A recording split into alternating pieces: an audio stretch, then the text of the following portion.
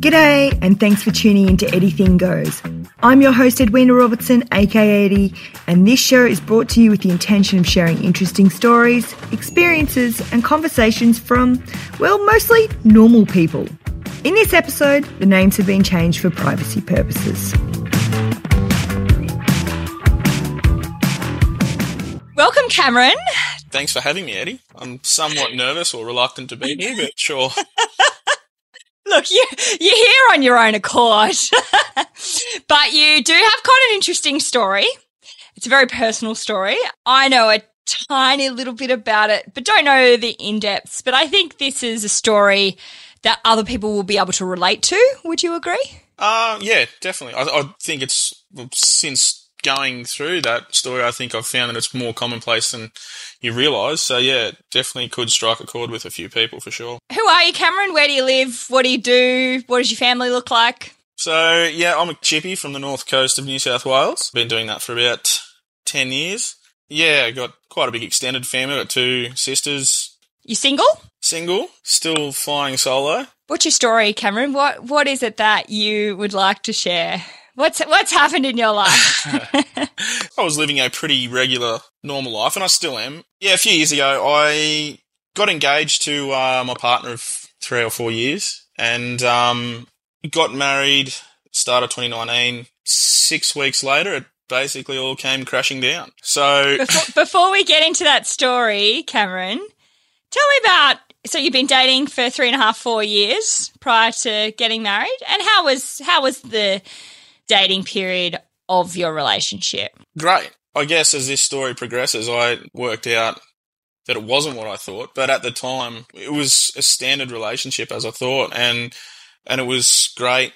We had a lot of fun, but I guess looking back and in hindsight, there were definitely flags that I now particularly I would definitely pick up on. So it was great fun. We had, her family was really great.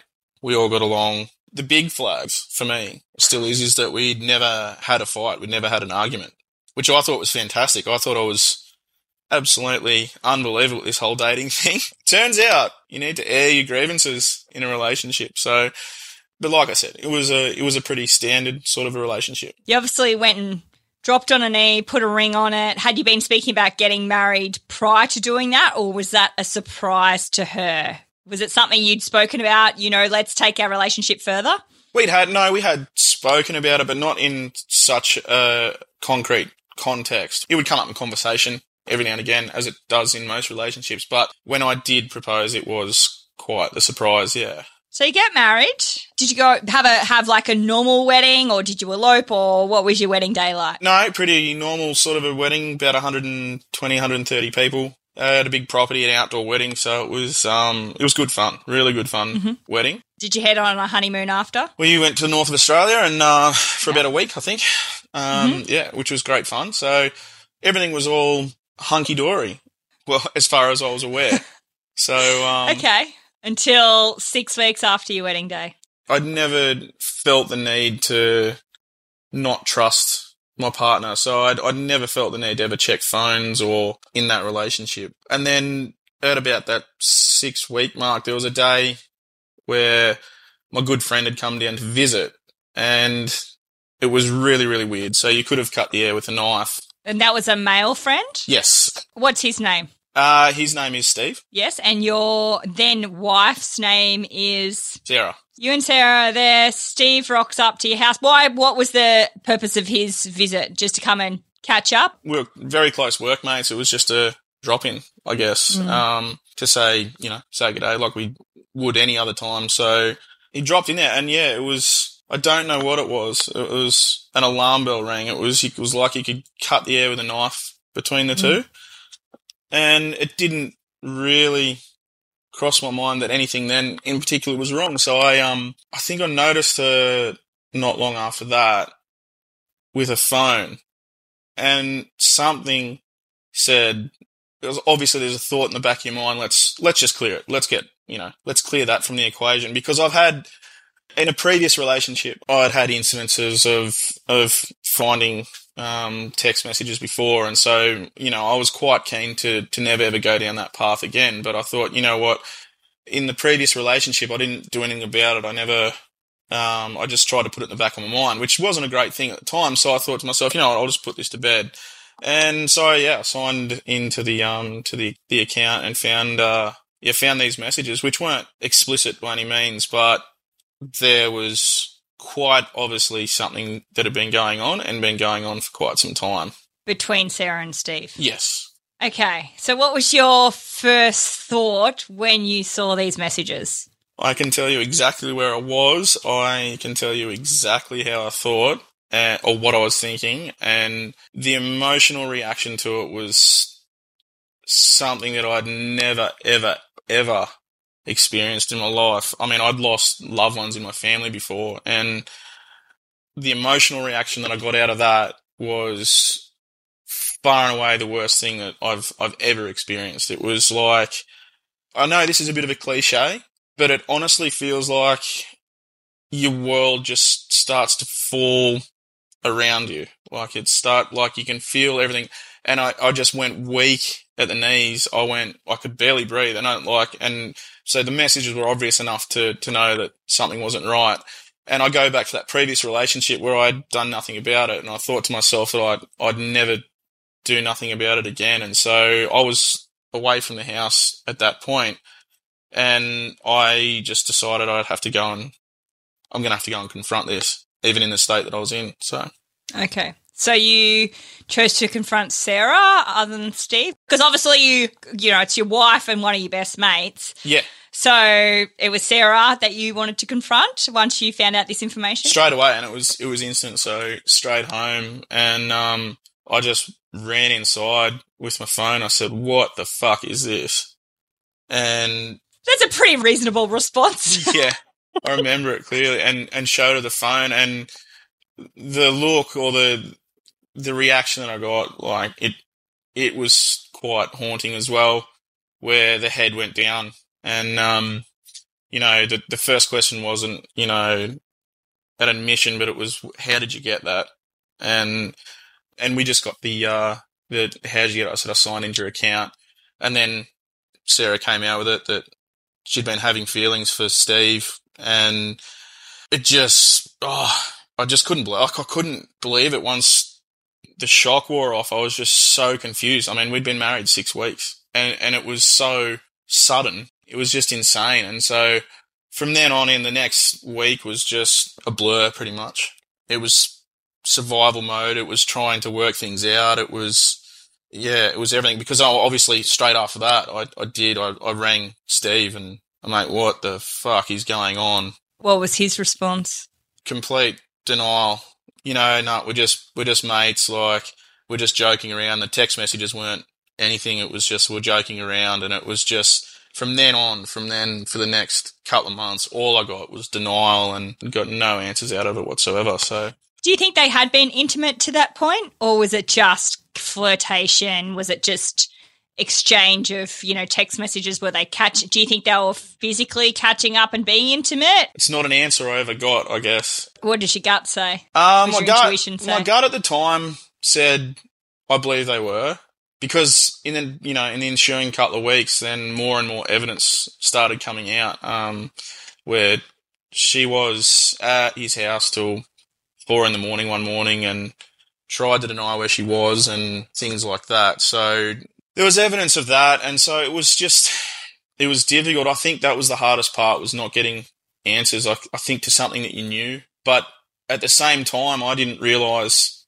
and this is where the story sort of twists and turns a little bit, my really good mates had been holding on to something since the wedding night that they thought they saw the two. Well, I didn't think they did see them acting up together, late on the wedding night. Not at your wedding. At the wedding, yeah. Definitely not doing anything inconceivable, but something that was very weird and behaviour that wasn't right. So on top of me finding all this out, I then have my mates going, yeah, we've been holding on to this, and it was just compounding and compounding and compounding. So I guess part of this story is, the reason I do tell people is because you think at the time, and I definitely thought at the time for a long time, nearly 2 years, that it just doesn't ever get any better. You don't ever get the answers, and you don't, you just think you won't recover from it, but it does turn around eventually. So, can we track back a little bit? Sure. Do we know how long this was going on between them before you got married? It's another thing I never got the answer to. Okay. The answer I got was 2 weeks. So no, I never got the, I never got, but I mean, that's, how long's a piece of string, I guess. How long did the messages go back? Or I guess because you'd been in a relationship with her for 4 years, sort of at that stage, or 3.5, 4 years, and you'd been friends with him for a while, it may have been technically very friendly, very sort of mutual, not, just a mate. So the messages and conversations were deleted up until that day. Ah, right. So Yes. there was something to hide. Yeah, and that formed part of the spiral, I guess. Because you get no answers, you start to really, really go insane with scenarios in your head. And your mind will make up a scenario based on the evidence that you have. But then the other part of your mind will go absolutely nuts, either trying to disprove that or prove it, so you get an answer. And so you get two conflicting sides of your mind that just go nuts at each other. They won't allow you to sleep. The hardest part is you need answers. You need to know what's going on. When you don't get the truth given to you, but you have all this evidence, it just compounds the situation so much more. Yeah. So you found out 6 weeks after your wedding, Sarah and your mate Steve are having these conversations behind your back, clearly hiding something because it's getting deleted. You don't delete something unless you want it to be hidden, right? You don't delete it unless you don't want people to know. No, that's right. So obviously something was a bit sinister there. How long after you found out did you stay in that relationship with Sarah? I think we tried to make it work for a week or so, but it just wasn't ever going to work for that. And I think it must have been 2 to 3 weeks after that we officially called it, which was hard, but I knew at the time that that's what I needed to do. Like, there's no sort of coming back from that after 6 weeks of marriage. I think if you're not committed after 6 weeks of marriage, then there's no point being there. I got a lot of advice. I had a lot of advice from my family saying you can work it out, like marriage counselling and things like that, which I considered at the time.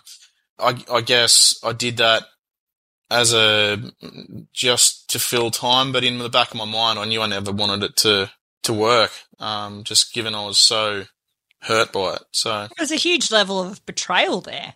Oh, the betrayals, yeah. But not only by your wife, but by your friend, Yeah. Huge level. Okay, did she try and fight for the relationship? Did she try and say she was going to, amend the situation? Or was she kind of just going, yeah, I'm pretty much out anyway? Like, what was her response to all this coming out? How did she behave once she was found out?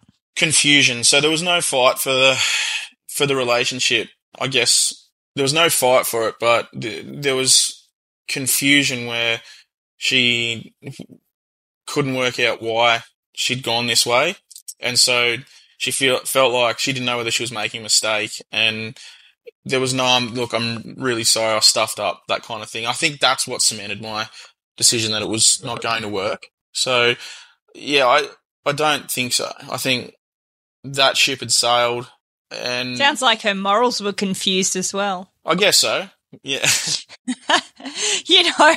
To be confused about that, like, I guess how is someone supposed to react 6 weeks after their wedding when they find their new husband or wife is cheating on them? How are they supposed to react? Like, I think it's a very reasonable response you had to finding out that kind of information. Oh, I think, yeah, definitely. I challenge anyone not to have an emotional response like that, given the situation. Where the story changed for me was the recovery from it, I guess. Yeah, please elaborate.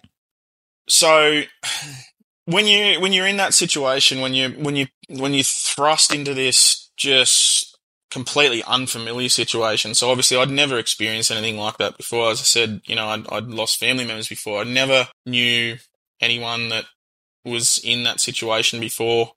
It's all foreign.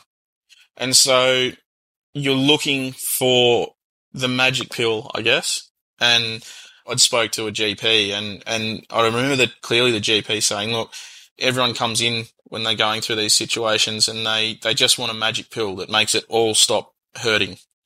And so I was just desperate for that magic pill, because I couldn't sleep. So it was a vicious cycle of waking up in the most horrible mood and then spending all day, every day at work with him, by the way, who was still at work. We were work colleagues. So I was going to work. I'd be facing that and then trying to digest the information again and my brain was still doing what I was saying before, trying to put information together, trying to get the answers. I'd wake up, go through that. I'd finish work. I'd go to the pub, get blind just to try and numb it, which then made nightmares and things absolutely horrible. So no sleep whatsoever.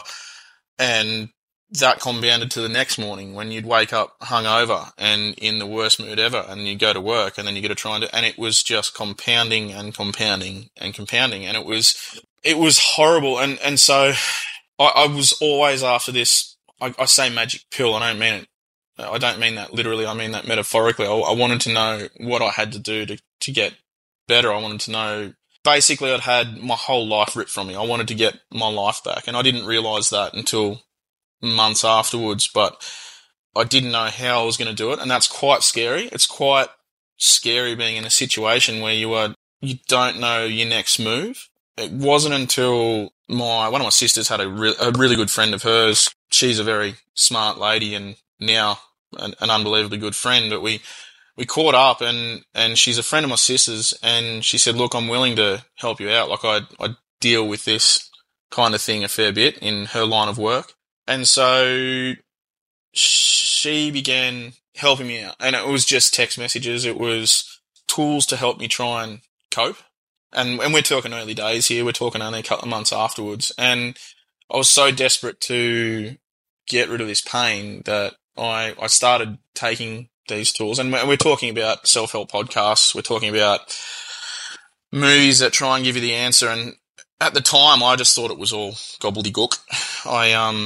I didn't think any of it made much sense, but it began to, in a very small way, open your eyes. I think if you trust that you want something to work, then started listening to a lot of these help podcasts, and I guess I was starting to formulate a plan of how I needed to get out of this. And at the same time as well, it was when a really good mate of mine, I was down the dumps, and he said, look, come to the gym. He said, just come to the gym and have 40 minutes with us like that. And I thought, you know what, stuff it. I'll go down there. I'll go to the gym. I was always a healthy person. I was never a gym rat by any means. I was never, then I thought, stuff it, you know what. So anyway, I got down to the gym and realised that just absolutely exhausting yourself made you feel a tiny bit better. And so I started doing that more often, and then it became daily, where it was still painful. The whole situation was still painful, but you were able to channel your energy into something rather than just channeling it towards trying to find answers. Tell me, how was it working with Steve at work? How was it working with him? Did you see him every day? Did you avoid him? Was it awkward? Did you pretend nothing had happened? What was that connection like? Horrendous. In a word, horrendous. Definitely awkward. It was a situation where everyone else was awkward as well, so no one wanted to confront the whole elephant in the room, I guess. So it was often ignored, and I needed Do you guys still work together? No. He'd parted ways with the building company we were at the end of that year, so which was huge for me because not long after that they were ended up in a relationship, which was really hard. So no, we Are they still together now? Yes. Are they married or? I don't really know. I know they've got a young family, so. Oh yeah, had kids. Yeah, right. Yeah, so I had to get to a point where I didn't want to feel resentment anymore. So, and that's where I ended up getting to with my sister's friend. I think I still remember the quote that always still stands out with me is holding on to resentment is like drinking poison and hoping the other person dies. And it couldn't be more true. It could not be more true because I'm not a hateful person, and this was the first time I'd actually felt genuine hate. And it's the worst feeling in the world. I don't wish that on any person in the world, to feel hate towards you. And that's one of the first things I asked my sister's friend. I asked her about forgiveness and what that meant. And she sort of chuckled because she said, "You're looking at forgiveness in the wrong way. You're looking at forgiveness as the magic pill that you want to be able to just say, look, it was horrible, yada, yada, yada, but, you know, I forgive you and let's go camping every weekend and you get over it." And I did think about that, but she said forgiveness is definitely the answer. She said it is your magic pill, but she said you have got to find actual forgiveness. And I didn't know what that meant at the time. And it's not so much for the other person, right? The forgiveness isn't for them. It's so you can move on. Spot on, Eddie. And it took me over 2 years to get to that point. So after about a year and a half, I think I thought I did, but it was me forcing it. The story of me, it was literally a moment in time where I knew I'd found forgiveness. And again, like you just mentioned, I think people think forgiveness is letting the other people who've wronged you or done something to you off the hook. Yep. And it's not. It's so not that. It is letting you off the hook because I'd lost, you know, my life, figuratively, obviously, and I wanted to get that back. And I still remember I can tell you the moment that I got it back was, and it was crazy, but I went to a birthday party of a mutual friend of mine and Sarah's, and this was quite some time afterwards. I can't quite remember. It must have been nearly 2 years. And we went to the party, and I said g'day, and it was quite obvious that she was pregnant. And that was my biggest fear. At the time, I thought I'd got over most of everything else, but I didn't know how I was going to react when I found out that they were having a kid or a child. And I just remember standing there at the party. I didn't really react in any way, shape or form. And we had, you know, a bit of a night out. The next morning I woke up and my first thought was, I can't ever wish anything bad upon a kid. And then all of this stuff started flooding in. I'm like, who am I to judge? And this is all coupled with the stuff I was learning with podcasts. But I'm like, who am I to judge of who wants to be together? Okay, yeah, I'm not condoning how that went down or what happened. But at the end of the day, I'm not going to wish anything bad on a child who deserves to have a loving family and loving parents and to be together and a happy home. And it was like the weight of the world of the last 2 years literally just lifted off my shoulders. It was insane. And I can remember just laying there going, God, it was like someone had just sat off my chest. And so I'm like, and I knew straight away, I'm like, this is proper forgiveness. Again, I wasn't condoning what had happened, but I genuinely wanted them to actually be happy and do the right thing by their family. And it was insane. Out of that, I'm like, instantly I got my life back. I was happy again. I wasn't thinking about that I can tell you now, from that moment on, I'd had for the 2 years, nearly 2 years previous to that, I'd had a nightmare about that situation every single night. From that date to now, I've not had one dream, one nightmare about the whole situation. Yeah, so it was true forgiveness. It was. And it's amazing. I think it's absolutely beautiful, Cameron, that you took, I guess, almost not to say you weren't the victim, because, you know, that was a terrible thing to go through, but you almost took that sort of, why me, why has this happened, out of the situation, and you've seen it for what it is, because it wasn't going to change. Your relationship was never going to be the same again. You were never going to have your marriage again. You know, that had all ended. Yeah. And I think giving the well wishes and almost like the blessing for them to have that child and for that child to be happy, I think that is the most beautiful and selfless and so self-aware. And I think you are spot on saying that is ultimate forgiveness, because ultimately they are happy now. Absolutely. And it's a shame that it went down that way. You know, if they couldn't be adults and have the real, like, it would have been, regardless, it would have been a hard conversation how it was done. Absolutely. And I mean, who is anyone to say how someone should live their life or how someone should be happy? I mean, obviously, yeah, I would have much preferred it go down a different way. But looking back, I know they didn't do it deliberately.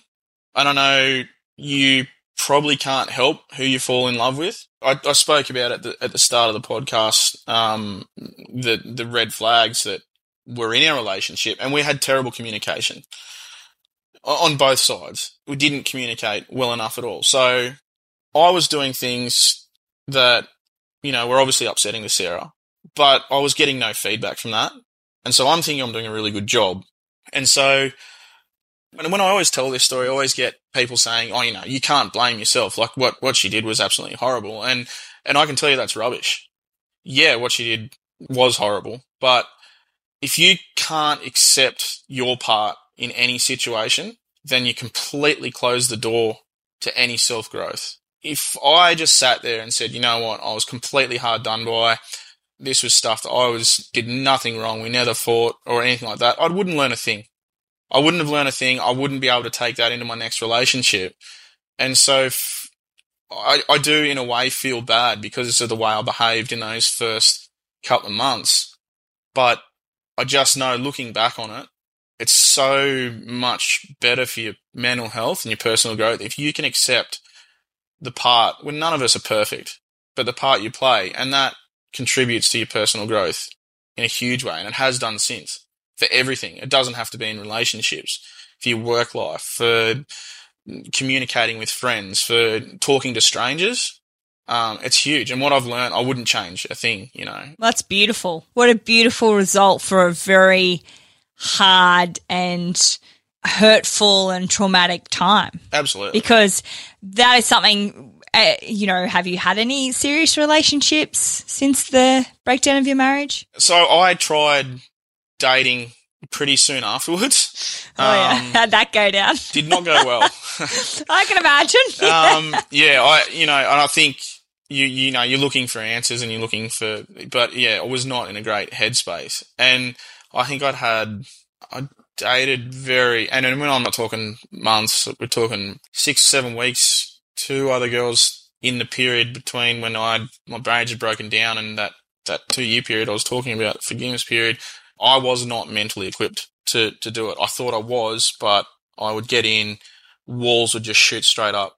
Wasn't able to do anything. So I thought, you know what, I'm not going to push this anymore. I've got to find something. And since then, I guess another thing you learn is probably your self-worth. I think I'm not going to force, and I get pressure at some point.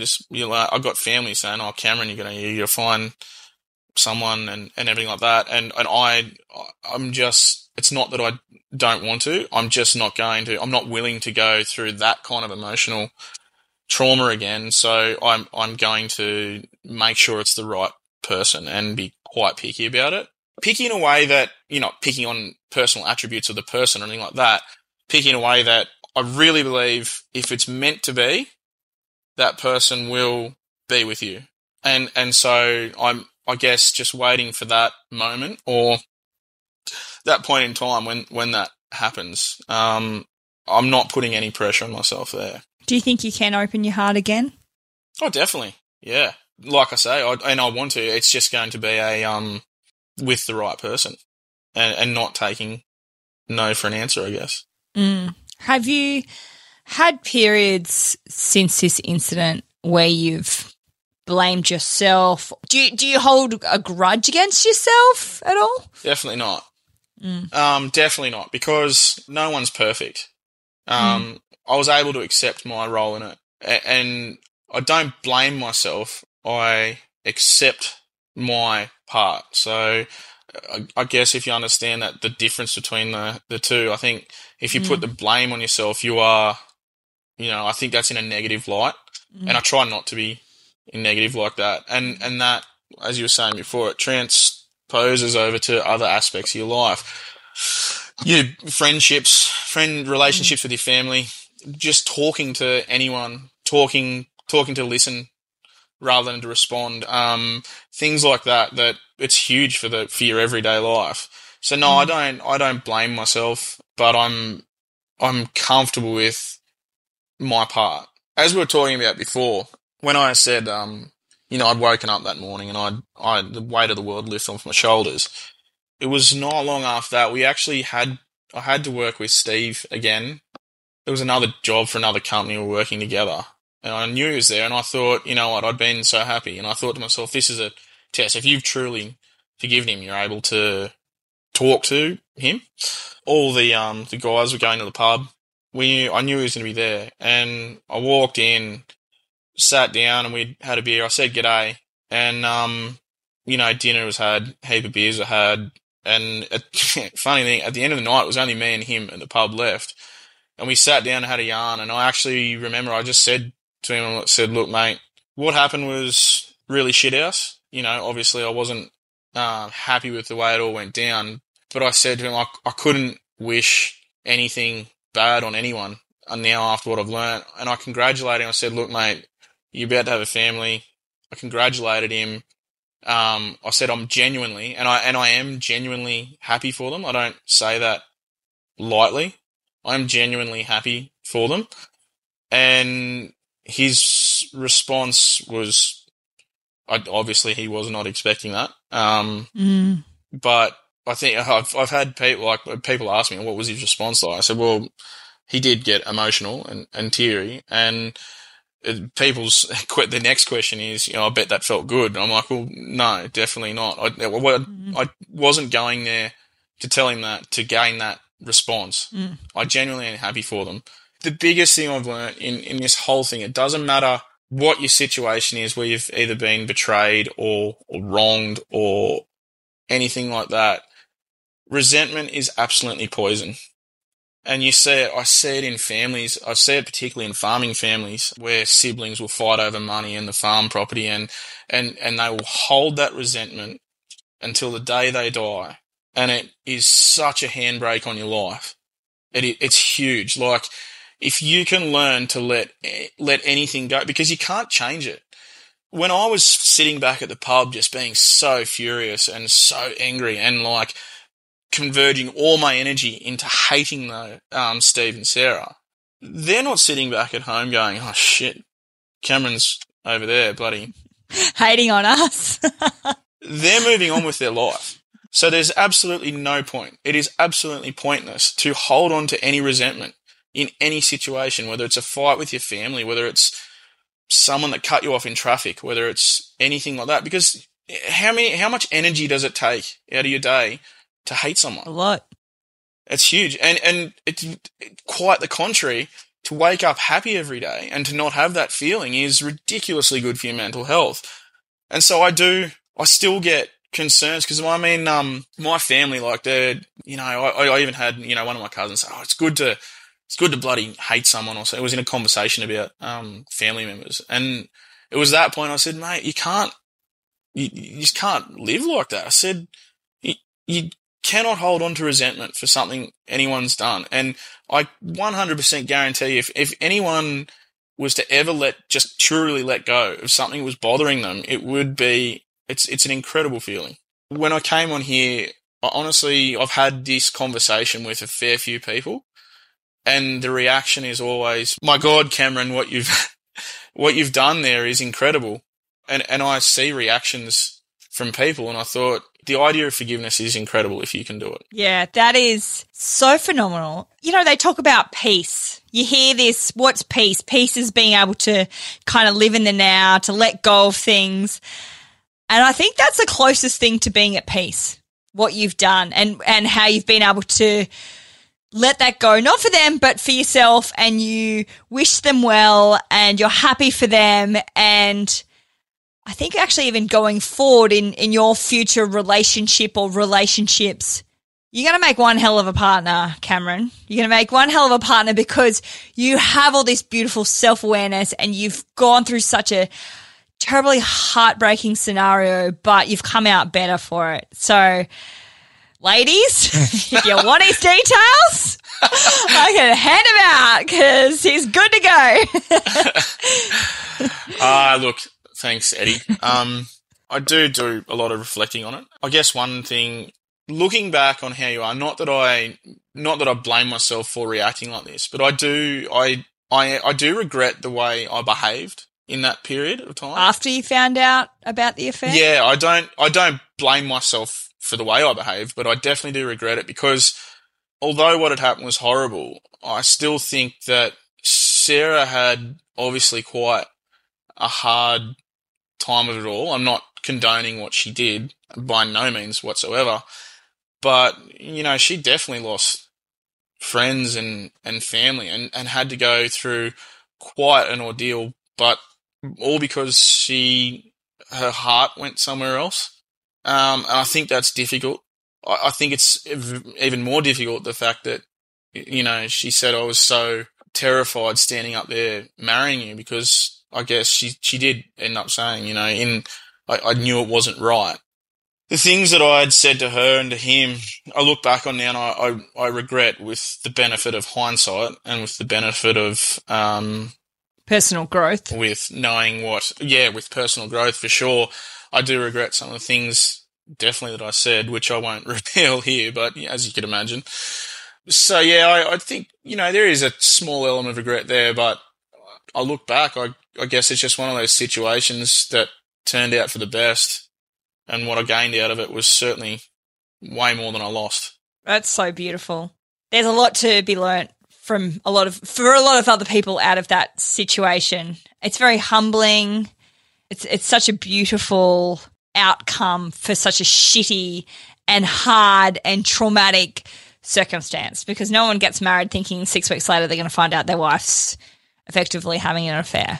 Full power and credit to you, Cameron, for working through it. And I really think you've worked through it in a really kind of quick time. Like, it takes people years to get over situations like that. So a couple of years for you to really transform, do the work on yourself, forgive, let go, move forward, be happy. Kudos to you. It is only a short time, but I can tell you it feels like an eternity. Well, thank you so much for sharing your story, Cameron. I wish you all the best. I wish you lots of love, lots of happiness.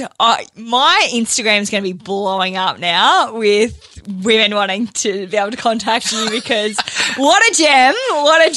He's a great guy. He's good looking, girls. I know it's anonymous, but he's good looking. Thanks very much, Eddie. If it helps someone in any way, I'm only too happy to share. But no, thank you again for having me, and thank you for the compliments. I certainly don't feel that way. Yeah. Got you back, Cameron. Got you back. Thanks, mate. Thanks so much for tuning in. In the aim of serving up interesting and enjoyable content, for the meantime, I've decided to remove the ads.